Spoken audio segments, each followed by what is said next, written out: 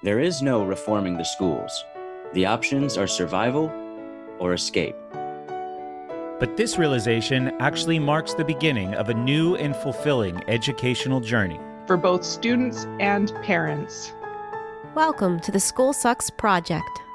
Our mission is to provide clarity, support, and empowerment to parents who are concerned and frustrated with the content and culture of the public schools. We achieve this mission through the creation of educational and entertaining media and the development of supportive communities. Continuously building a more detailed picture of what genuine self-directed education can look like.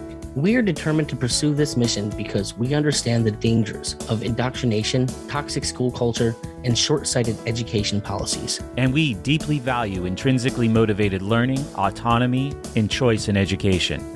And please remember the 3 important facts we first tried to share when we started in 2009. The schools will not improve. Higher education will not improve. The political conversation about these institutions will not improve. Only we can improve. So let's begin.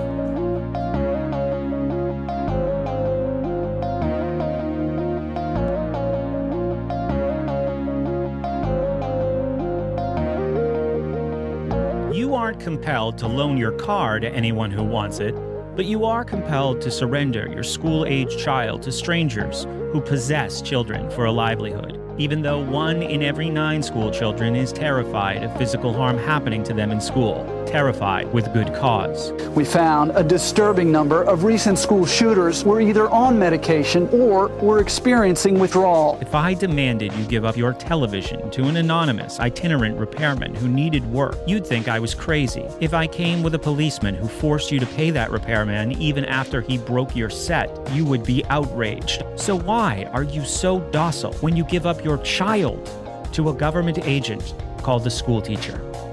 I want to open up concealed aspects of modern schooling, such as the deterioration it forces in the morality of parenting.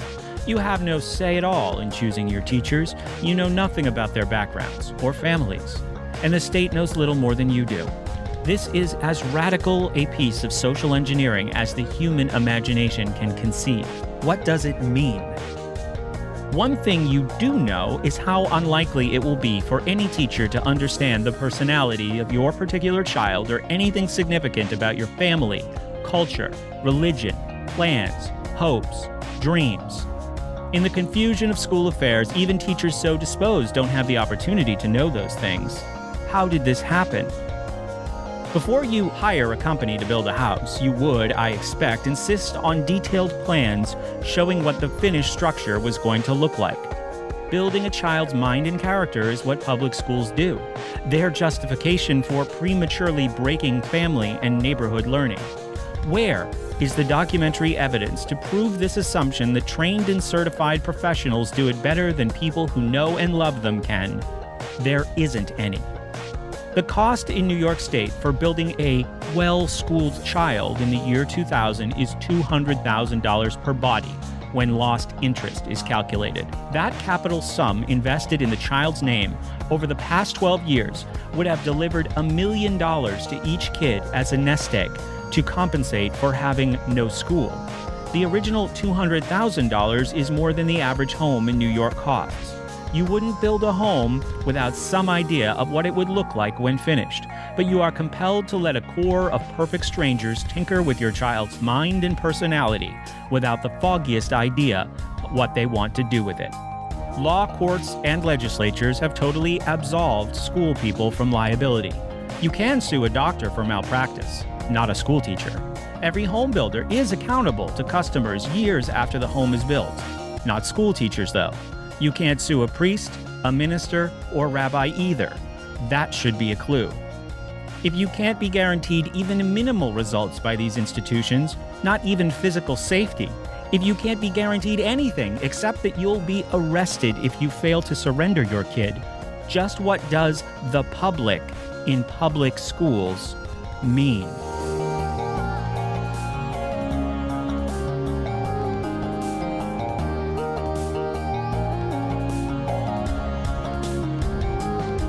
Hello and welcome back to the Essential School Sucks. This is number 9, Who Controls Our Children? That audio that you heard to open the show was from a video that I made back in 2013. It's called Before You Send Your Child to Public School, and it is me reading an excerpt from John Taylor Gatto's The Underground History of American Education. It's part of a collection of 15 videos that I have made so far, inspired by Gatto's work. They are all linked as a playlist in the show notes.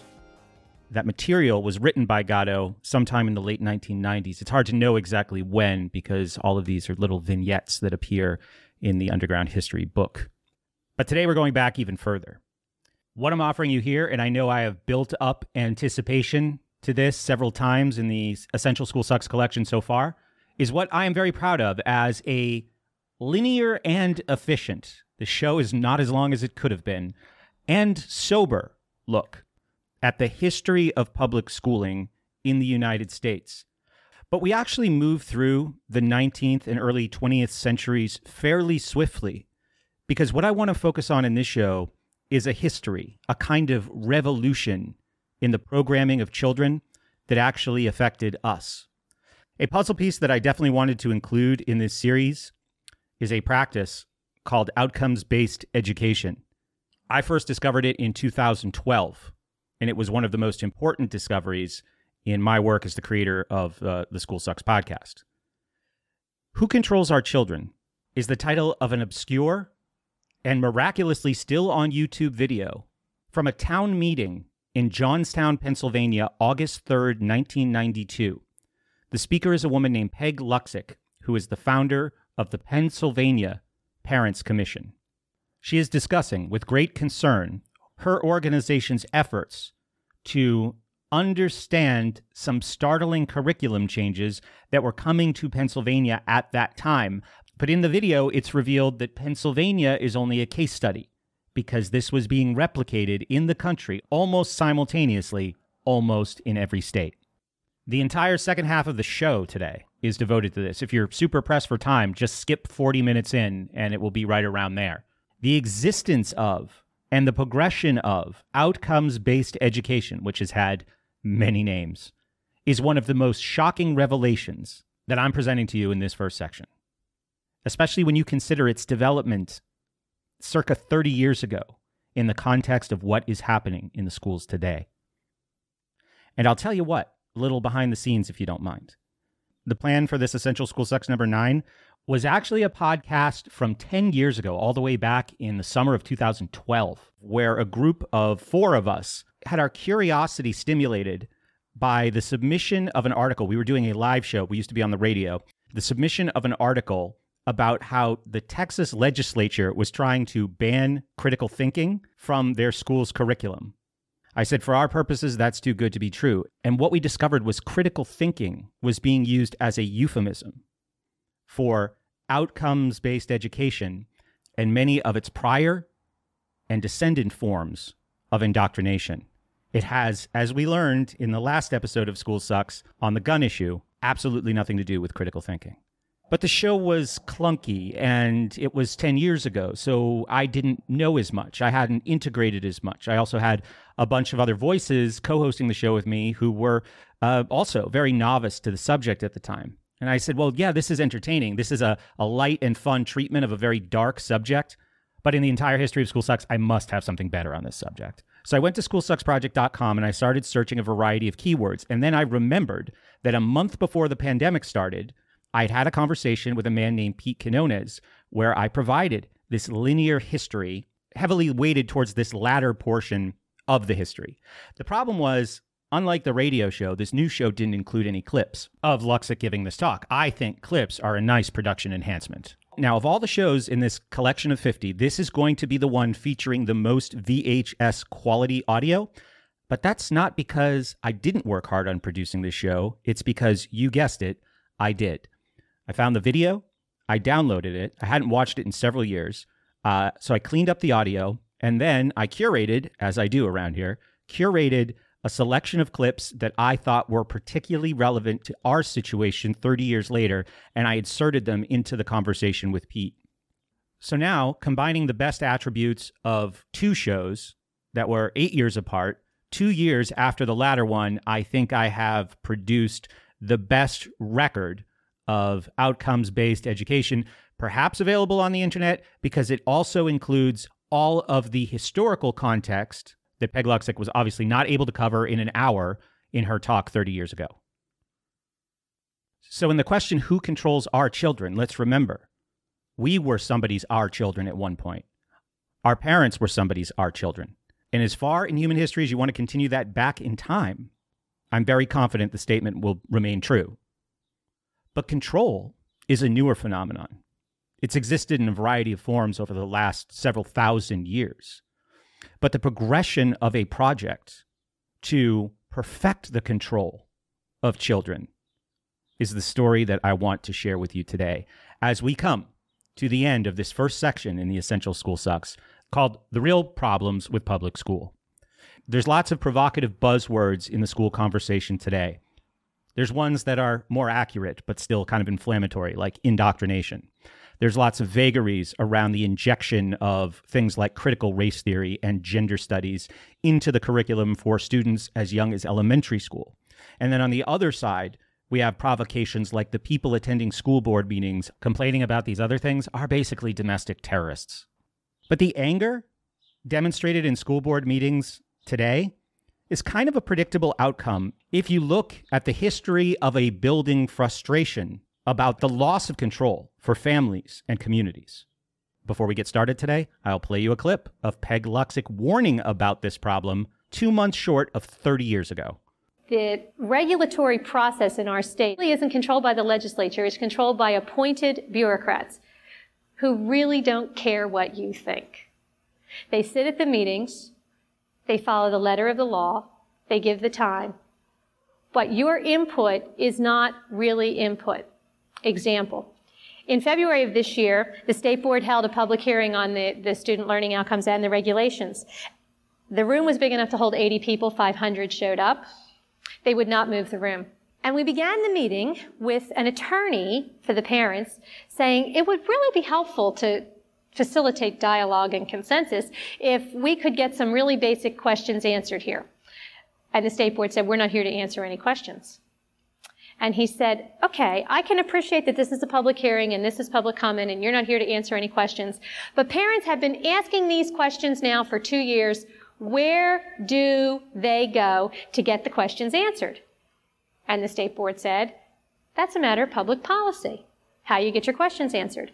And the attorney said, that's great. Could you explain the public policy to all these 500 people so they know what to do to get their questions answered? And the State Board said, we're not here to answer any questions. When you go to hearings, they give you a topic for the hearing. So one set of hearings was on the student learning outcomes and one set of hearings was on the goals. Now, if you go in and say, but the whole program is terrible, they say, excuse me, the topic here is this piece of paper. So you have to confine your remarks to this piece of paper. So what happens? Well, in one of the goals, the original was that the personal, family, and community living, that the students will acquire and use the proper attitudes and behaviors necessary for successful personal, family, and community living. I testified to the Senate, in front of the Senate Education Committee and said, what is a successful family? Two people cannot agree. How are you going to measure the attitudes necessary for it? Their response, they took out the word successful. So in order for parents to make a difference, they need to step outside the regulatory process and look at where do they go in order to drive the cart the way they want it to be driven. You go to the legislature. So in Pennsylvania, we went to the legislature and we asked for a resolution that would ask the Department of Education to slow down long enough for the House of Representatives to at least look at the regulations so that everybody could understand them, so there could be some real input. And we won that debate by a vote of 150 to 47, which is fairly significant. And the Department of Education said, we're doing it anyway. And they are doing it anyway. If you got involved now, what they would say to you is, this is a done deal. The last thing before we start, usually I save this for the end of the show. When I started planning this project in April of 2022, seeing the importance, seeing the rising levels of interest in the question of what is going on in these schools, I said, I could probably set aside 2 hours each day to get what I think is the most essential information to the people who need it most now and in the future. Then I found myself working on shows that were already done. To do stuff I love, to go back and clean them up and take out irrelevant material and record new monologues explaining their significance and context, finding new media material to use. Taking 4 hours, 5 hours, 6 hours, sometimes more in the case of the show you're about to hear. And I'm happy to do it because it's a labor of love. But there are other things I love, like eating food and living indoors. So I will continue to take my time. Podcasting is forever. Why not do your very best, I've always said, even with podcasts that are already over. And I will continue to pursue this project to the very end, no matter how much time it takes. But it requires your support. I'm definitely going to stand by what I said last year, that the School Sucks podcast is over. I'm trying to leave it clean and comprehensible to a future audience, because this problem is going to get worse before it gets better. And this current project and all of the related positive feedback that I've received so far is really building my motivation and enthusiasm for continuing to spread this message into the future in new forms beyond podcasting. You'll learn more about that soon. And I know in this first phase of the Essential School Sucks, we have been pretty consumed by problems. But as we round the corner into this next phase, called Leaving Public School and Finding Educational Alternatives, I am supremely confident that more and more people will discover value in what we're doing.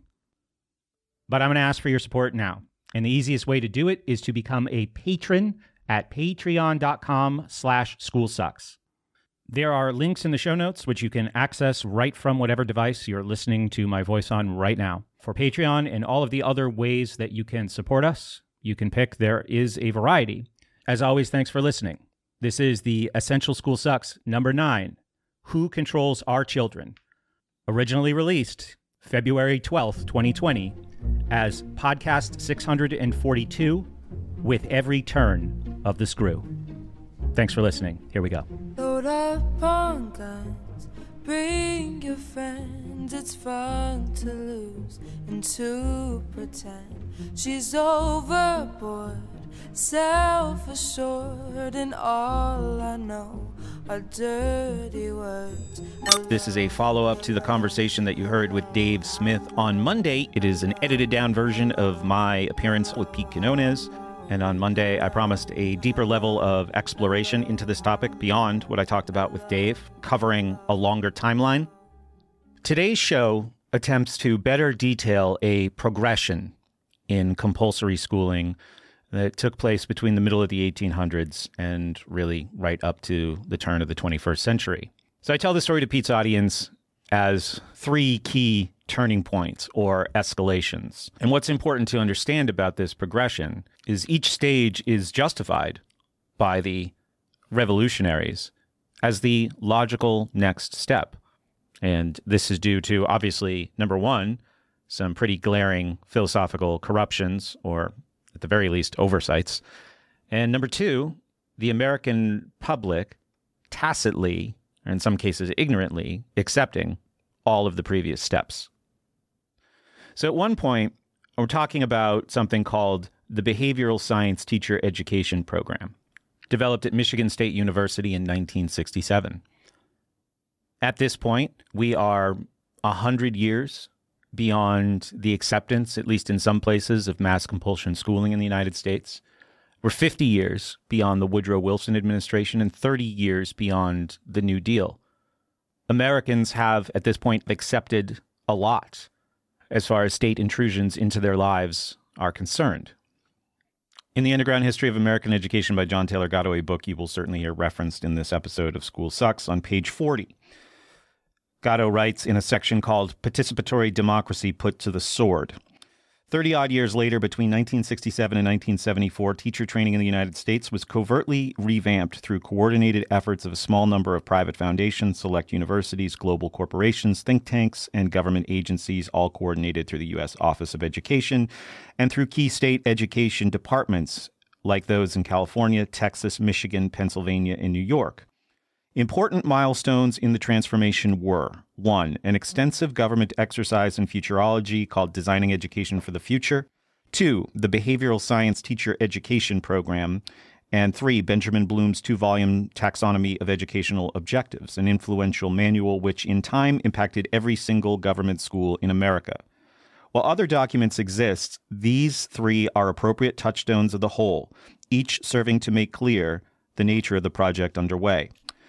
Skipping a paragraph ahead, the second document, the giant Behavioral Science Teacher Education Program, outlined teaching reforms to be forced on the country after 1967.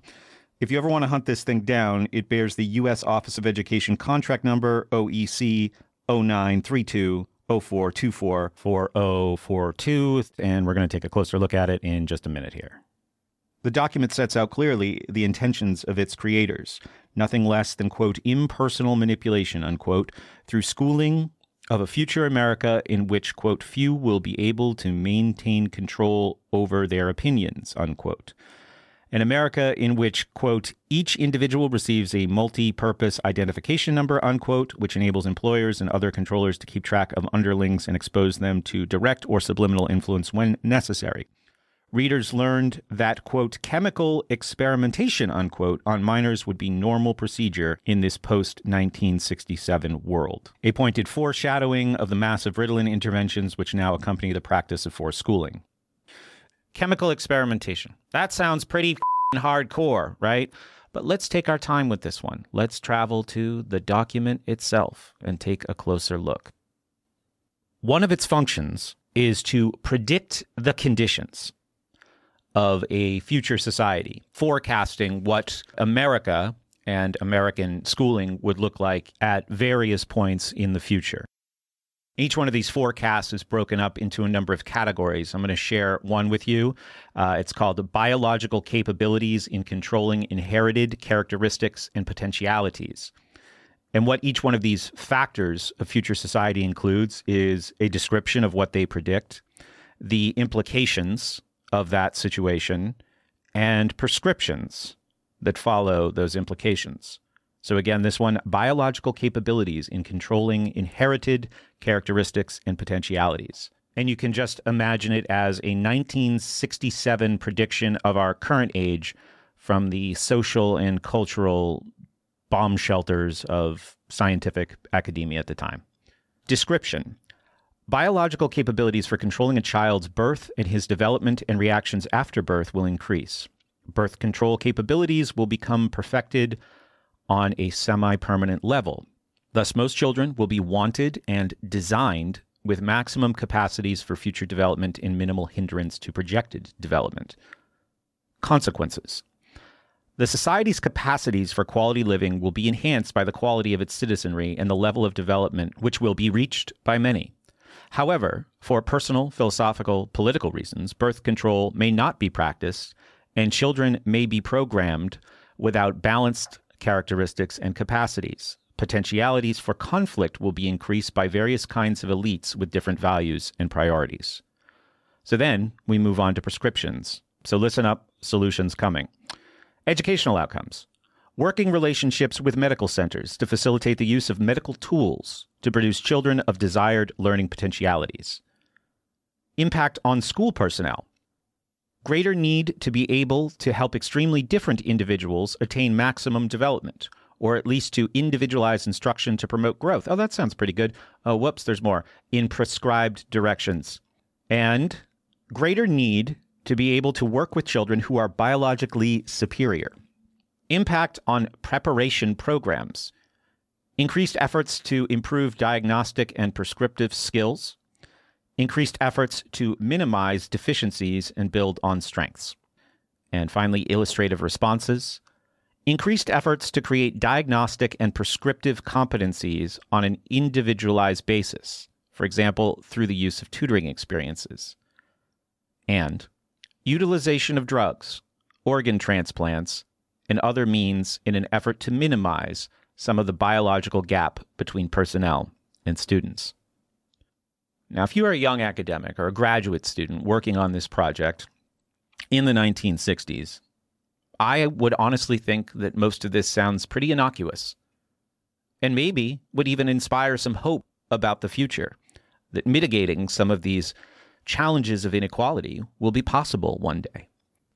This is the story of an amoral, rational, step-by-step progression that aimed to produce harmony and efficiency in the world. It's not a James Bond movie. And this is one of the reasons why I think the articulation and the spreading of a certain philosophy of education and a certain political philosophy is really important. Because this is an easy thing to greenlight. If you don't have a political philosophy rooted in autonomy, in individual liberty, in voluntary interactions, it makes it very easy to overlook all the things that could go wrong here. Perverse incentives, unintended consequences, crony capitalism, and mission creep. That philosophy that I spoke about a minute ago, not part of the considerations in academia, in educational bureaucracies, in think tanks, or in the mass public opinion that these institutions have shaped. This is what Michael Malice referred to in The New Right as the cathedral. So I'll pause for a moment to express some appreciation for everybody who has tried to at least enter not only the philosophy of liberty into the conversation, but also a philosophy of education that focuses on self-directed, intrinsically motivated learning, but perhaps in this case, even more importantly, a voluntary relationship between the educator, so-called, and the educated, or the educating. We could even say, if we want to be super charitable, despite the best intentions, when the worldview that we advocate and we propagate politically and educationally on this show and other shows is absent from the exploration of how to design education for the future, the schooling culture, the schooling climate we witness today, it makes perfect sense. It's like always shocking, never surprising. In fact, today's conversation will culminate with a justification of this anti-libertarian, anti-privacy, anti-individuality approach to mass schooling that most of you will find shocking, but that everybody else just quietly accepted as the rational next step in schooling America's children. But you're about an hour away from that right now. Thank you so much for listening. Please check out Pete's show, Free Man Beyond the Wall. This is a trimmed down version of our whole conversation, and we join it already in progress. Here we go.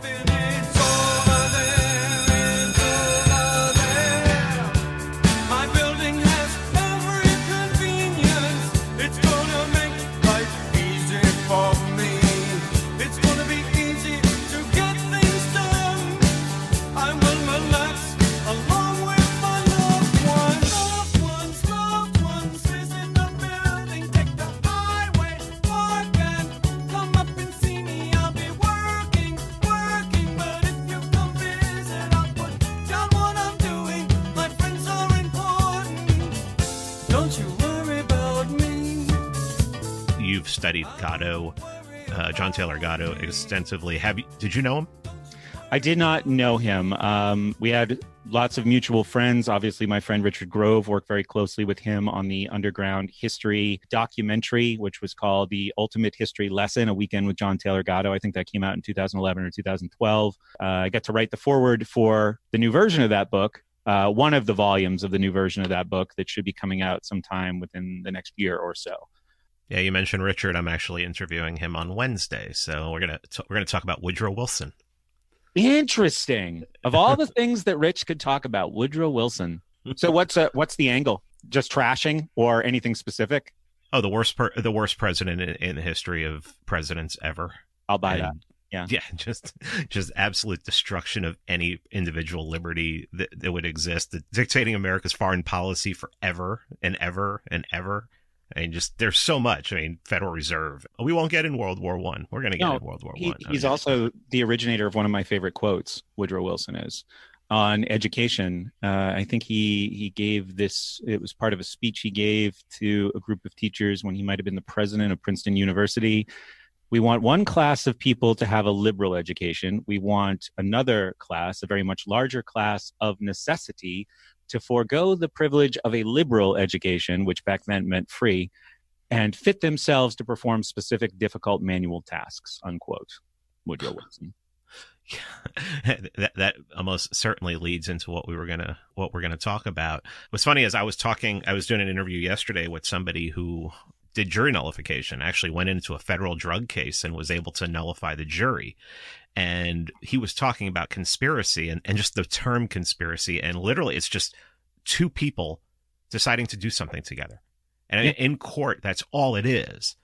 And to call, and when I originally contacted you about this, I said, let's go over the conspiracy to give us the education system that we have now. And, and when you read that back, you're just like, I sound like a tinfoil hatter, but no, this was a bunch of people getting together and saying, look, this is what we need to do to guide the populace in the way we want. Mm-hmm. And to call that a conspiracy or a conspiracy theory is just outrageous. I mean, powerful people get together all the time to decide they want to do things. They do it out in the open. It's called the Bilderberg Group. Sure. And so yeah, let's start running with that. If you look at the history of government education, what we'll call the Prussian model that we have right now, where does it start? Okay, well, I mean, geez, you could go all the way back to Puritan times with this. And when we were talking about it before the show and looking for like the biggest conspiracy behind turning the schools into these indoctrination centers, it's hard to pin down one, right? Because like you could say, well, the setup of the Prussian system was a big one because it makes all the others possible. But some of the others could be seen as more destructive too. If you trace the whole story in America, which now runs over 170 years, it's a story of increasing leverage of scientific managers through, I would say, three major revolutions, all spaced about 50 or 60 years apart. So you have the arrival of the Prussian system in the middle of the 1800s. You have the progressive reforms at the beginning of the 1900s. And then you have this kind of behaviorist add-on happening in the 1960s and the 1970s. And that has lots of outgrowths as well. So it's the story of increasing leverage of scientific managers. It's also the story of the boiled frog, as far as the American people are concerned. Yeah, I mean, the Prussian system that I'm sure you've talked about I think we talked about it last time I was on the show a little bit. I'm sure it's come up anytime education is mentioned. Happening in the middle of the 19th century is a kind of mold. It's brought here from Central Europe. A lot of people would go out from America, namely Horace Mann, but they were also doing this in England. They were also doing this in France. They were looking at the ways society worked in industrial, like coal competitors. And Prussia was a very interesting place at that time. So they had a very, very regimented society. And for a country about to have an industrial revolution, that was a model that was worth replicating. So the Prussian system comes to America through Horace Mann, starts in Massachusetts, spreads from state to state very quickly. It's a kind of mold. It has the benefits, if you will, of replacing the predictability of the slave system in a labor force. It works to standardize immigrants to that predictability and produce a kind of social and industrial harmony. And one of the reasons why I think the Prussian system gets talked about so much is it is a major transition in education away from a family and community-based approach to it to like an industrial and collective approach to it. And once that happens, it's almost like there's no going back from that. So I would say that's the first phase one. I'll just pause here if there's anything you want to add. Yeah. Well, is it around this time, or really when is it that schooling just basically becomes mandatory? That's not going to be until, I mean, there were compulsory attendance laws in certain states at that time. But most of the mandatory school attendance isn't going to be, like across the country, isn't going to be in place for decades at this point. Okay. Like the first Prussian schools are popping up in the United States in the 1850s, 1860s. So the mandatory attendance laws are coming, but they don't arrive at exactly the same time. How are they catering the curriculum? Who's picking out what they deem that people need to learn in order to, even talked about you're going to have different hierarchies. And I remember I went to government school up till 8th grade, and they actually had it set up where a couple classes per grade had the people that they felt that they could succeed, that were getting good grades, and they could and that they could get ahead in life, and they would talk to us about, okay, you can become lawyers, you really shouldn't go to government schools for high school, maybe think about a private school, apply to this place, apply to that place. But then the rest of the classes in the grade were just prison cells. I mean, it was just to keep those kids from killing each other or running rampant around the school and everything. So how is a curriculum decided in those early days? Originally, it was very much borrowed from Prussia, which was about military and industrial efficiency, which is how we get things like the Bell age group segregation. It's about producing good, reliable, and above all, predictable citizenship. So they're taking cues directly from the curriculum of the Prussian schools. The system came here whole, at least to Massachusetts, and then it probably adjusted a little bit. And, another interesting thing about this is that there was probably a lot more student buy-in in, let's say, 1870 than there would have been in 1970, or certainly than there is 50 years later, here today, in that this was the only place that so-called education could happen. The world seemed very small, I mean, after the arrival of television, forget about after the arrival of the internet, I think young people can see how big the world actually is, how much there is to do, how much there is to see, how much there is to think about, how much there is to engage them, and that none of it is happening in school. So they can see the system that they're forced to be a part of is very antiquated. It's a factory-based system. I don't think that was as visible to people 100 years ago. Well, you mentioned the second stage of that would be, I guess, going into the progressive era. So how did things change when that happened? Okay, well, the progressives also, if you could think about the first revolution as a kind of social and industrial harmony, the progressives were more looking to produce a kind of secular utopia. So if you just kind of channel this through the vision of somebody like John Dewey, he's looking at the system that exists, and not everything that he really had to say was terrible. He said maybe kids don't need to be drilled to the extent that they're being drilled in this Prussian model of schooling. But it was also, once collectivist education replaces like individual pursuits or family or community-based education, it's already too late, because they understand the leverage that the schools have to produce the society that they want. It's the same, like Rothbard talks in For a New Liberty, in his chapter about education, about all of these interests that kind of converge who want to use the schools as a weapon. The Ku Klux Klan is among them, in the 1920s. So Dewey sees that the system is probably over-regimented. I believe that he does care about education, but then progressives follow in the 1900s and the 1910s, and they very much want to use it for their own kind of standardization. So, I mean, once the collectivist model is in place, it's like, well, how can we use it for collectivist purposes? What was that? I mean, what are they teaching? I mean, when I look at the progressive era, and I mostly ever look at it from an economic standpoint, and that was horrifying.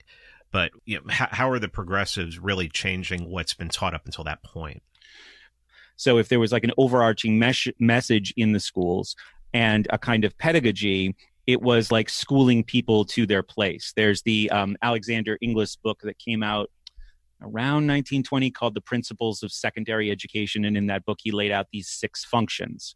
And one he called the propedeutic function, which was basically to, looking at the entirety of society. Schools are a place where society orders what it needs, right? Basically ordering out of the schools and that was still the case up until Common Core, which I think eventually we'll get to.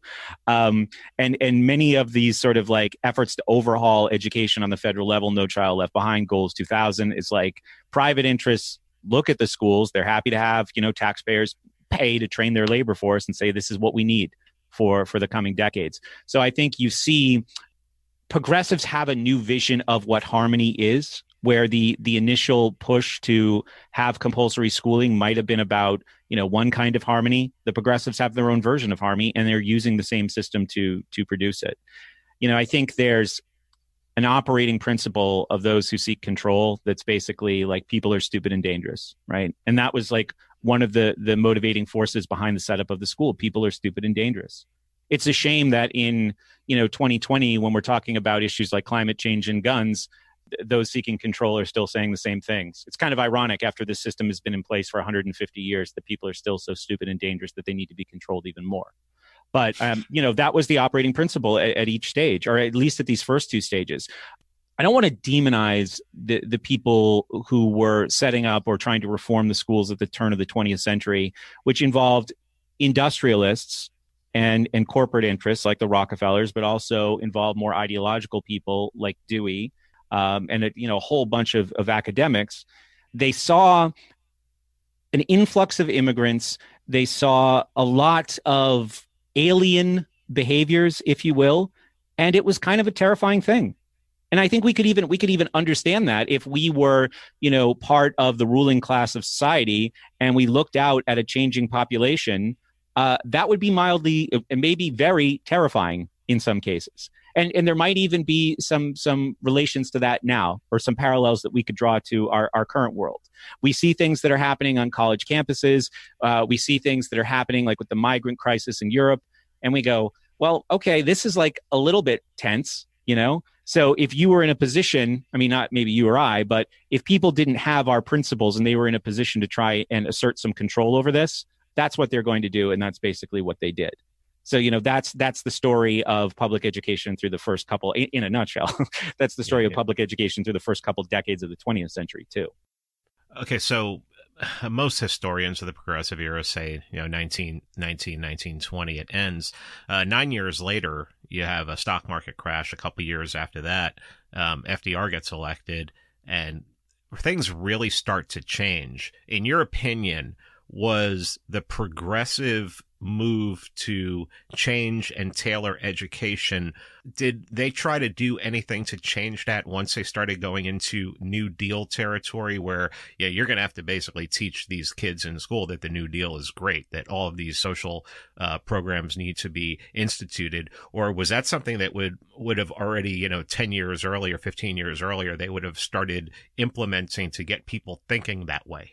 Oh, they had the model. So you mean like before the New Deal came in, would progressives be like indoctrinating people to accept it?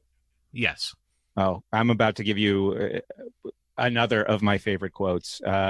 This is a powerful one. But I wanted to run through a progression of these over like 50 years. I pulled 3 quotes from my collection of notes on this subject. And just to, again, in an attempt to try to understand the progressive mindset at this tumultuous time in American history. There was a professor named Arthur Calhoun who wrote a book in 1919 called The Social History of the Family from Colonial Times to the Present. And in it, he writes, in general, and there's like foreshadowing of New Deal type needs in this as well, but then I actually have a quote directly from a New Dealer. In general, society is coming more and more to accept as a duty the task of guaranteeing wholesome upbringing of the young. As amusement and social intercourse have forsaken the poverty-stricken homes and betaken themselves to public places, the child passes more and more into the custody of community experts who are qualified to perform the complexer functions of parenthood, which the revolution in industrial and social life has made imperative, and in which the parents have neither the time nor the knowledge to perform. Now, this might have seemed perfectly true. And I think a lot of these people were operating from a place that they thought was responsible and compassionate, just to kind of reduce the black and white, good and evil, because that's how my problem has always been, this is easy to dismiss it as a conspiracy if you talk about it too much in terms of black and white, good and evil. These people were looking out at a problem that was true, like there were things that children needed that a lot of parents at that time might have had trouble delivering because of the way that the economy worked, because of, high levels of poverty in certain places. Now, that doesn't mean that isn't a completely like megalomaniacal kind of way of thinking or justifying whatever happens next. But that's kind of like setting this up as, all right, well, here we are in America. This is the case. And this is what responsible people would do, right? We would transfer more and more of these responsibilities, into the custody of community experts, right? Who have the skills in child rearing that parents don't. And this is an outcome of something that started decades and decades earlier with the Prussian system, which is like, we're transferring schools from the family, or we're transferring education, excuse me. Can't believe I still make that mistake all the time. We're transferring education from the family, from the individual, to the collective, right? To this larger system. Well, 70 years later, that's a perfectly rational statement that Calhoun makes. This is what we're doing, and now it's time to take it to the next level.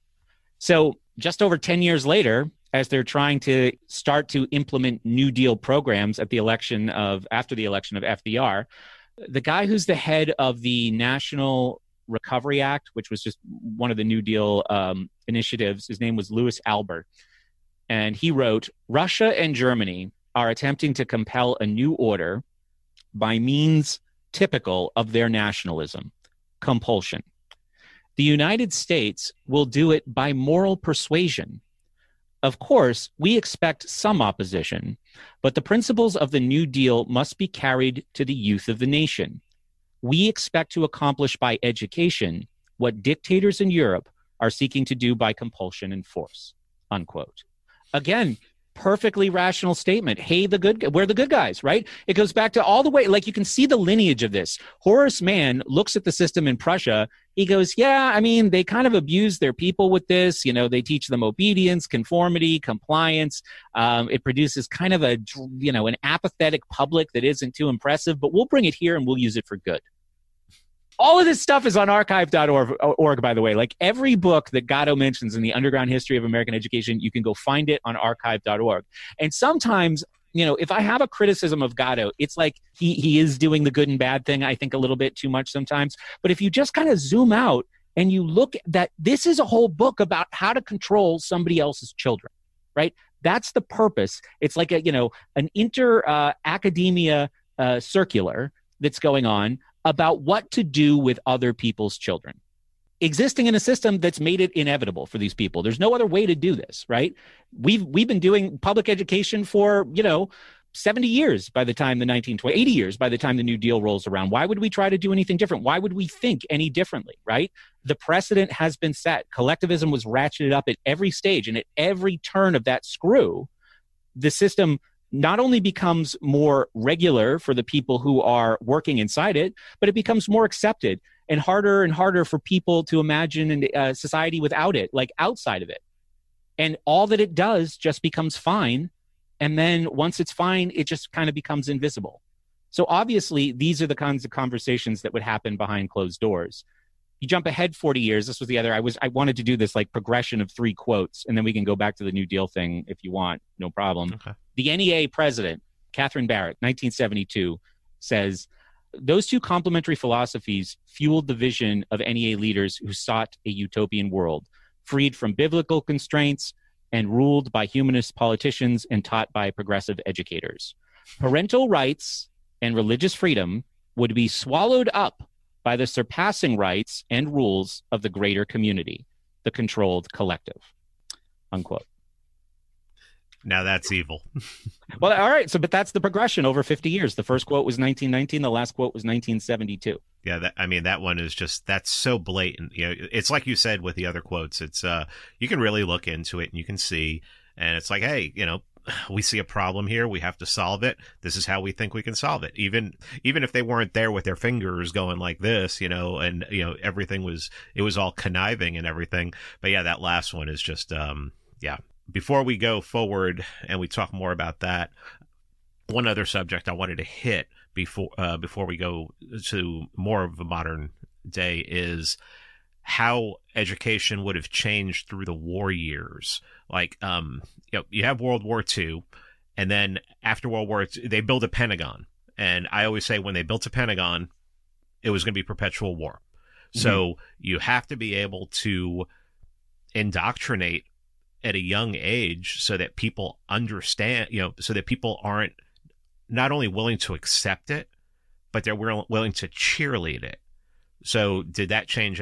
Did that enter education at all? I mean, we see it in the NFL. So, I don't think it needed to change. I think those lessons were there from the beginning. of American schools, right? What I identified early on in the podcast as the 3 hidden lessons of school: obedience being number 1, conformity being number 2, and the product of those 2 lessons learned is a kind of philosophical, intellectual, spiritual, personal apathy. If you outsource individual responsibility and decision making through obedience and conformity, apathy is a predictable follow from that, So I think the schools, the cybernetic effect of the schools was already in place by that point, that they could probably just keep doing very similar to what they had been doing. I mean, you see that society needed some re-education, like Disney got involved during World War II. Have you ever seen any of those, like Pay Your Taxes, Donald Duck cartoons? Yeah, I have. Okay. All right. And obviously all the newsreel propaganda that played at the beginning. So you have Hollywood on board. School had set a foundation to make those other kinds of propagandizing not seem completely offensive, right, to the average American. I mean, you just think like that Donald Duck cartoon, like, and obviously we have the benefit of time, right? And the wisdom gained through, 50 collective years lived since, that cartoon was made and maybe when we first saw it. But somebody made that and said, yeah, this will work. This is good. And it did, it was in all those campaigns were effective. You look at the propaganda posters themselves. Very, very few questions were asked in America during that war, and it was considered to be the good war. It was very, very effectively sold to a public that had been, dumbed down by, at that point, maybe 4 generations of this schooling. Again, the collectivism ratcheting up at every turn. World War I was tougher because it was novel, but I think in World War II was maybe more inevitable, but both were sold, no problem. And I think school, as it already existed, was a huge contributor to that. So you said there was a third step in the 70s, and you mentioned behavioral. Okay, so I think this one kind of leads us all the way up to the present day. Gatto, and I had to go pull these documents and read through them, and they're just exhaustive, and they're not terrifying, but they're very annoying, and parts of them are a little scary. Some of the things they talk about. So there was this big initiative in teacher training in the late 60s and early 70s that involved private foundations, academia, corporations, think tanks, and government agencies. And it was all kind of coordinated through the forerunner of the Department of Education, which was called the U.S. Office of Education.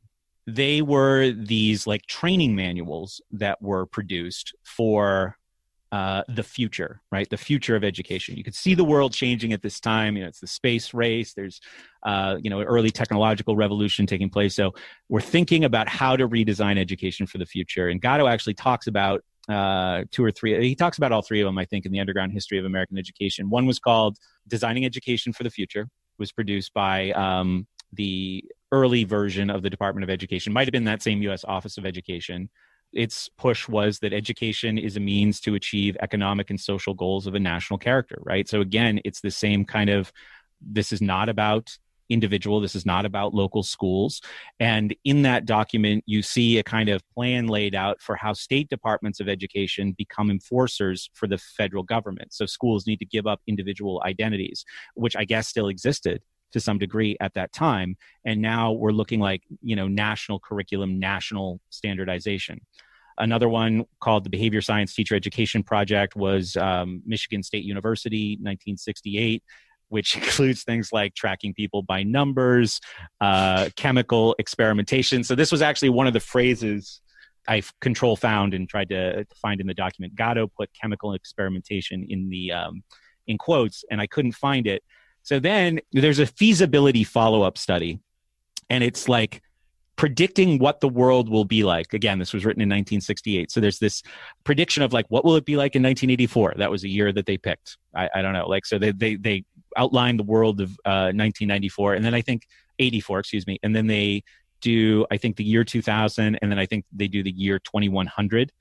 And in one of them, they're talking about, we'll get to a place where it will be possible to modify learning challenges with chemical interventions. Like it actually says that in the document. And the other one was Bloom's Taxonomy of Educational Objectives, which was basically a tool to classify everything about individuals. The idea was we could test people more for attitudes and values instead of just academic competencies. And these three things, and there's several other examples that happened during this third revolution of, not just behaviorism, but also like data collection on students. And this all sort of coalesces in the 80s and the 90s into what's called outcomes-based education. Have you ever heard of this? I know the phrase, yeah. All right. So we used to do a radio show, and somebody sent me show prep. He said, look at this. This is like 2011. It said, look, conservatives are trying to remove critical thinking from schools in Texas. That was like the headline. So it must have been from like Slate or Salon or Media Matters or something. And I said, too good to be true. There's no way there's active politicians publicly trying to remove critical thinking from schools. So despite whatever, liberal rags reporting of it said, the actual story was that critical thinking was a term that was being used as part of an outcomes-based education program that I'll explain in a second, to basically, critical thinking meant parroting the right ideas, right? So they wanted, don't use critical thinking to describe just basically being a parrot. That's not what we want critical thinking to mean. That's what they were trying to remove.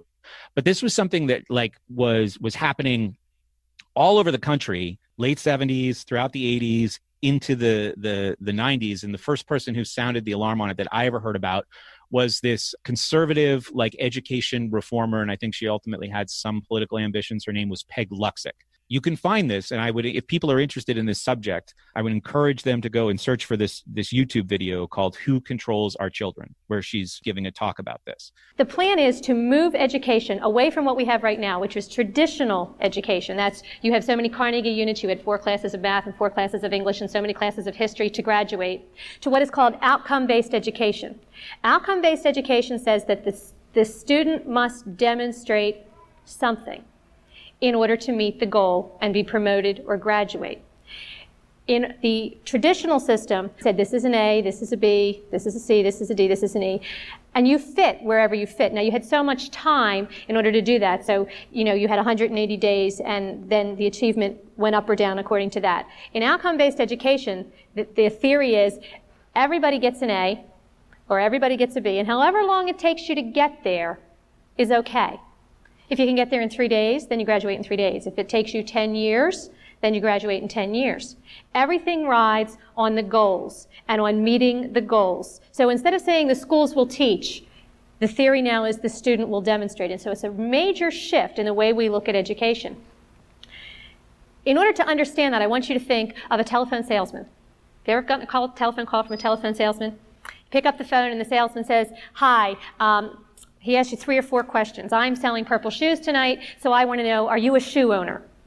And you say yes or no. And I say, do you like the color purple? And you say yes or no. Do you buy your own shoes, or does your husband buy your shoes, or your wife buy your shoes, or your children buy your shoes, or does some other person buy your shoes for you? And you say yes or no. That's my pre-test. I have just established the baseline data. Now I know where you are, so I can begin teaching you about why you need purple shoes. That's the pretest. Now that I've established that, I'm going to do my sales pitch, and I'm going to give you 10 reasons why you really, really need purple shoes, and you can't live without them, and you want them. That's the curriculum. I have taught you something. I'm done now. Would you like to put that, Mrs. Smith, on your Visa or on your MasterCard? That's the post-test. I am assessing you to see if you have met my goal or not. My goal is that you're going to buy my shoes. You say, put it on my Visa. You have met the goal. I'm going to say thank you very much, and you may graduate from this conversation, and I'm going to hang up. You say, no, you have not met the goal. I am going to say, well, why not? What is your objection? And you're going to tell me. And I am going to remediate you. I'm going to put you through another sales pitch to make you want my purple shoes. That's remediation. You're going to walk that loop with me one more time, and at the end of the remediation, I'm going to say, should I put this on your Visa or your MasterCard? I'm testing you again. That's a reassessment. If you say, yes, you have met the goal, you may graduate from the conversation, and I'm going to hang up. If you say, no, I'm going to say, what is your objection? And I'm going to remediate you again. and test you again. Now, if you would stay on the phone indefinitely, I would keep making you walk that remediation loop until you finally said, yes, you're going to buy my shoes, until you meet the goal. However, in a telephone sales call, you can say, excuse me, I've been remediated enough, I'm never meeting your goal, and you can hang up the phone. A child in a classroom cannot hang up the phone. They are going to be remediated again and again and again and again until they meet the goal. That's outcome-based education. I also think by this time, when people realized data collection was happening, that they were trying to use the schools to train students in certain attitudinal outcomes, that it was kind of like too late to really reform anything. Like, this is kind of like the point where you know it's over. The schools have this power over individuals, over families, over communities, and they've kind of all gained this operating power from a central agency like the Department of Education, which is now feeding directives with money down to state departments of education that is then feeding them into school districts, right? And money is attached. Like, you need funding, so you have to do these things. I have this Peg Luxick quote because she was trying to reform this. She was trying to disrupt this. And she's talking about how people try to justify the function of schools, how societies need schools. And she says, one of the things they say to us, we have kids who come to school without breakfast, kids who come to school from disruptive families, all this kind of stuff, and that's true. But in the Depression, we had kids who came to school without breakfast and without shoes. They were from disrupted families.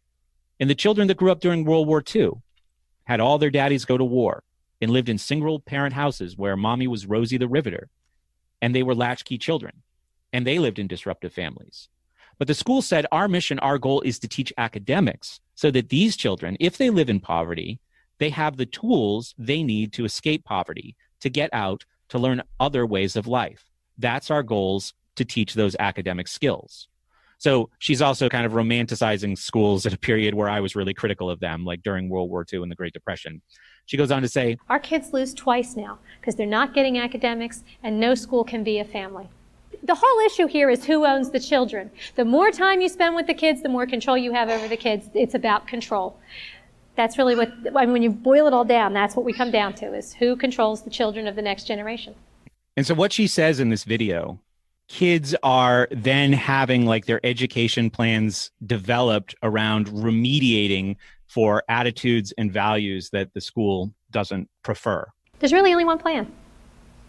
There's really only one set of standards. There's really only one set of goals. And all the districts are going to look the same, or the state has this very big hammer called academic bankruptcy that can take whatever's left of local control away from the parents. Remember the drug-free schools? You know, the districts heard that the state did it, but it really came from the federal level. And so if we have to work through the state up to the federal level, because this is really a push from the federal level down through the states. When this parent filed her complaint, and we wound up finding out that here was the mandate, and the mandate came from the federal level, she complained. She filed a complaint at the federal level against the curriculum in her local school district. And what the federal government said was, well, see, the federal protection doesn't apply because there's no federal money at the local district level. The federal government came to the state and said, do you want our money in your block grant? And the state, of course, said yes. And the federal government said, okay, here's the mandate. Federal money stopped there. State took the mandate. State turned around to school district and said, do you want our money in your school district? Yes. Here's the mandate. The federal money stopped at the state level, and so did the protection of federal law. But the federal mandates are jumping that line. And so what we have affecting local district policy in many areas is really a federal mandate and not a state mandate. It's a civil rights issue. You know, I had a reporter say to me, well, you're just mad because, you don't want Marla Thomas talking to your kids. And I said, this system gives whoever is in control of the state the opportunity to mold the character of the children to their values. Whether it's Mother Teresa or Adolf Hitler is immaterial. Neither Mother Teresa nor Adolf Hitler should have the right to mold every child in the state to their particular value system. That's the role of the families in the state. It doesn't matter whether you're liberal or conservative. It's a civil rights issue, you're right. Behavior modification is not liberal or conservative. It changes children to the state-desired response, and whoever controls the state controls the response. So this is the 90s, and this kind of leads into No Child Left Behind, which comes from George Bush and is this kind of conservative revision of education that, we can make schools accountable to parents and to taxpayers through testing. But testing at this point, because of what Peg Luksick had been talking about, had already become these assessments. Now, George Bush doesn't know that. His Secretary of Education might not know that. These are entirely separate entities that are creating these assessments that are testing for far beyond just academic competency. So no child left behind comes in, and these things are even, more a part of the educational experience than they were when Peg Luksick was trying to blow the whistle on it in the 1990s from Allegheny County, Pennsylvania, interestingly enough, because that's where I am right now. But, one of the things that they were looking at in the 80s and the 90s when they were finding these things were questions, and they had to fight, like they really had to fight to get their hands on a test. I think it was called the Educational Quality, it was the EQA, the Educational Quality Assessment. They went to the state capitol in Harrisburg, and they made somebody there give them a copy of the test. Now, this was a test that they believed as parents in Pennsylvania, testing their children for academic aptitudes. When we looked at the EQA, parents thought it was testing reading, writing, self-esteem, citizenship. It tested locus of control, whether you are an internally motivated person or an externally motivated person, whether you stand up against a crowd or whether you go with the flow. And they scored it. There was a right answer to the attitude questions. The right answer was go with the flow. In citizenship, the EQA said it did not test anything in the factual domain. It didn't matter if you knew what the United Nations was. It didn't matter if you knew who the president was or what a president was. Citizenship tested thresholds of behavior. How do I vary reward and punishment to make you do what I want you to do? And they found questions on it like, I get easily upset at home. A, very true of me. B, mostly true of me. C, mostly untrue of me. D, very untrue of me. This is called the Educational Quality Assessment.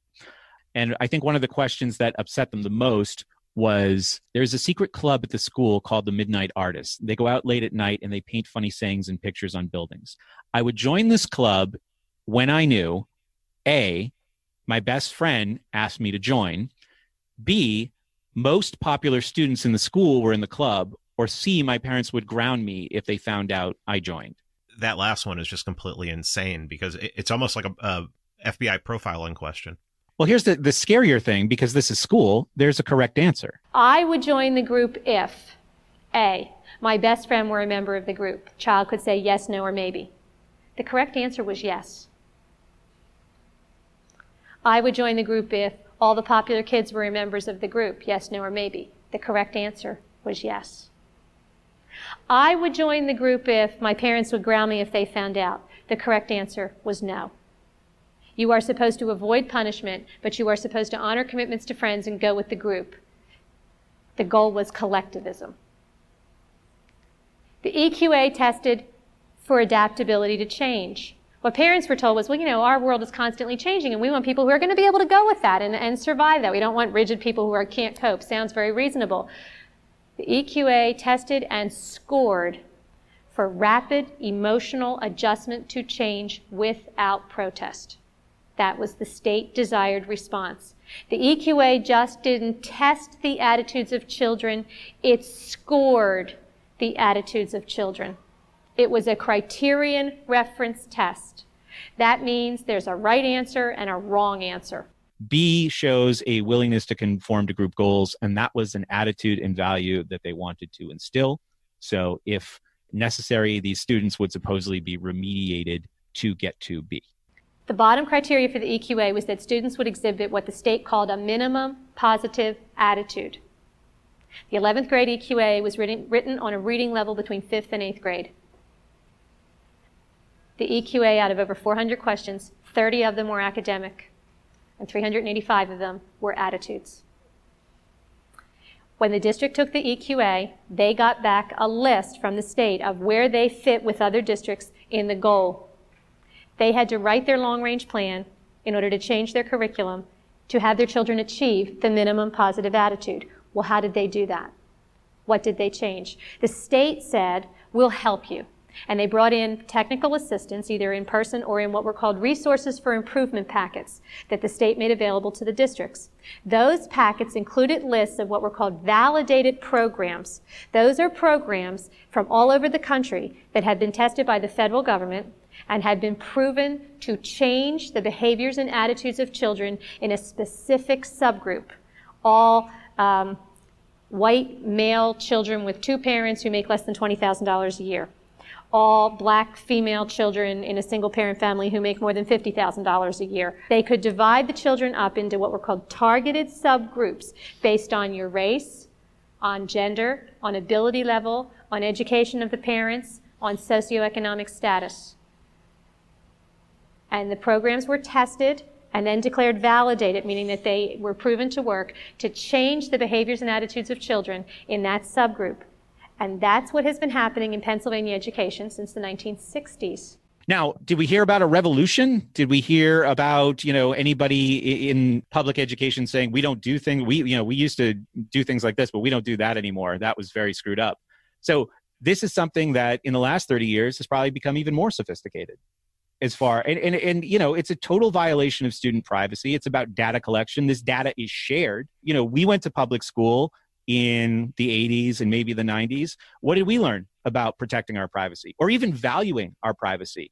We didn't have any. So if you think about the outcomes, if you will, of this kind of testing or this kind of training throughout the entire school environment and the society that produces, look at where we are now.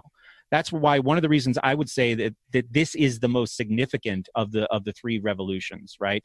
Because it allows people to basically be controlled by, like, training in being controlled by the information that you put out into the world willingly. What comes with this is all the apparatus of gathering this information, cross-comparing this information, sharing this information with other interested parties. All of this is happening. So I would say that behaviorist data collection phase of school reform is probably the biggest and most significant. When this was ramping up in the 1980s, there was a document released by the U.S. Department of Education, which was brand new at that time, or fairly new at that time. It was called Measuring the Quality of Education. Already, because of these assessments and this data collection that had been developed through these things that we talked about happening in the universities in the 60s and the 70s, some people are already raising concerns about the invasion of privacy. In the document, the authors write, and just like let's not treat these people like they're pure evil. They say, getting into the student's personal characteristics and situations invariably prompts warnings that the NAEP, that's the National Assessment of Education Programs, purpose is not to analyze human development, and injunctions against confusing the measurement of educational results and the analysis of cause, right? So looking at inputs and how they create certain outcomes, basically. But it is being recognized increasingly that the measurement of achievement is incomplete without the accompanying identification of whatever educational circumstances may affect these results, unquote. Now, that's a true statement. I know that as both a student and a teacher, right? The measurement of achievement is incomplete without the accompanying identification of whatever educational circumstances or beyond, outside of school circumstances, may affect these results. As a teacher, I worked with kids who had very distressed home lives. They didn't come into school ready to learn. Whatever stressors I had as a student, I know this as a learner now, right? If I don't have a clear mind, I can't learn most effectively. So what these guys are saying is absolutely true in this report. Measuring the Quality of Education, it's called again. But the precedent has been set. Our story has brought us here with the boiled frog. If it's true, it must mean it's right to do, because everything else before this has been accepted. We're trying to teach kids here. We're the school system. What would you do without the school system? So in order to teach kids, we need more information about their personal lives, about what's in their heads, and everything that has been accepted since the middle of the 1800s has led us to that.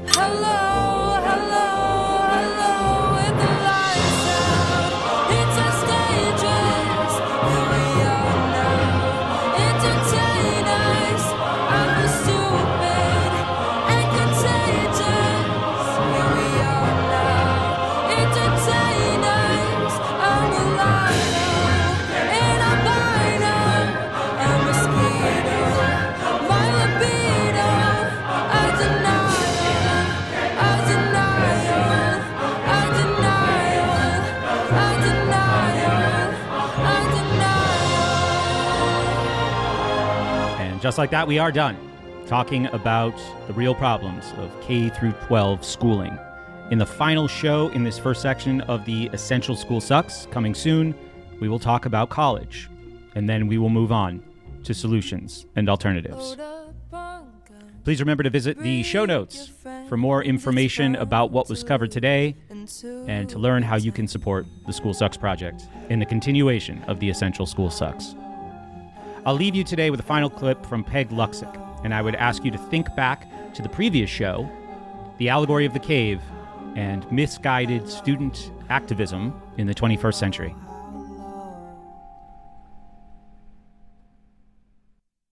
What happens in the classroom to the child?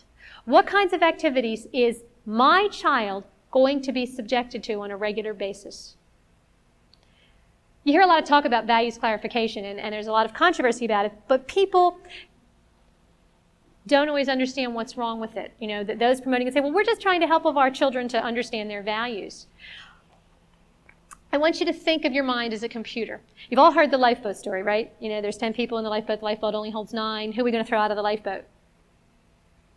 And if I told you that story, all of your minds would start thinking, who am I going to throw out of the lifeboat? The first time I heard the lifeboat story, I was a grad student. My degree's in special ed, so I'm a ringer. And I said to the prof, well, we're not throwing anybody out of the lifeboat. We'll throw a rope out of the back of the lifeboat and somebody swims in 1 hour shifts. There's only ever 9 people in the boat and everybody only swims 3 hours a day, an hour at a time. He said, there's sharks in the water. I said, there's a shark bag in the boat. And the conversation ended. But I was a ringer because I knew that he had controlled the universe. He said, who are you going to throw out of your lifeboat? So all of your minds, because that's how all of our minds work, there's the box and there's where we go. Who are you going to throw out of the lifeboat? If I had said to you, come up with a solution to save everybody, you would have thrown a rope out the back of the boat. You would have turned the boat upside down in the water because it's more buoyant, put the baby on the top of the boat, everybody cling to the boat, no problem. Everybody take off all their clothes because at this point nudity is a little not real important when we're saving a life. Throw out everything not necessary in the boat. We bail for so many hours. I've heard hundreds of suggestions. If I had said to you, save everybody in the boat. But I didn't say that. I said, who are you going to throw out of the lifeboat? And so your mind went right over here. Just like a salesman says, do you want it on your Visa or your MasterCard? He gave you a choice, didn't he? Is no one of the choices? Never. And everybody I know, including me, has bought at least one thing I didn't want because I answered the question and was 3 minutes further in the conversation before I realized, I really did want to say no. But now I'm too embarrassed to go back and say no because I don't want him to think that I'm a schmuck. And we all do that. It's the same technique that salesmen use all the time. Would you like a red car or a blue car? Do you want that in 10 days or 30 days? You always get a choice, but I control the universe of choices. That's how values clarification works. If I control the universe of choices, I can mold someone's behavior. And they always think that they thought it up by themselves because they didn't realize that I controlled the box. That's why values clarification is wrong. Because it makes the child think that they made up their own mind when they really didn't, because I gave them some very concrete guidelines inside of which they had to make up their mind. And it's a very valid way of changing a behavior. It's called the Bettendorf survey. We found it in Iowa. It was used this year. Why is Iowa important? Remember, all the goals in all the states are the same. And we have validated programs that are the same over the whole country. This is the Bettendorf survey. It goes with understanding and appreciating others. Are you male or female? What year are you? This was given to high school students. Do you regard yourself as a bigot? Do you think homosexuality is a problem society must deal with as strictly as possible? Do you think people are born homosexual, or do you think they choose to be homosexual? Do you think the United States was stolen from Native Americans, or do you think it was rightfully colonized by Europeans? Then we have the nationality and religion list. Which of the above do you think is responsible for the decline of the United States economy? Which of the above do you think is more susceptible to alcoholism? Which of the above do you think is the most likely to raise a large family, 8 or more children? Which of the above are you most likely to assume does not speak fluent English? Which of the above do you think is the most likely to have an income of over $50,000? Which of the above do you think would be most likely to eliminate an entire race? Who has most influenced the way you feel about other races? With whose influence have you most strongly disagreed? If you could eliminate an entire race, would you? Which one? The New American Schools Development Corporation met. I told you there were 486 grants given to them. On July 9th, they gave a list of the places that got the money, and they gave out 11 grants.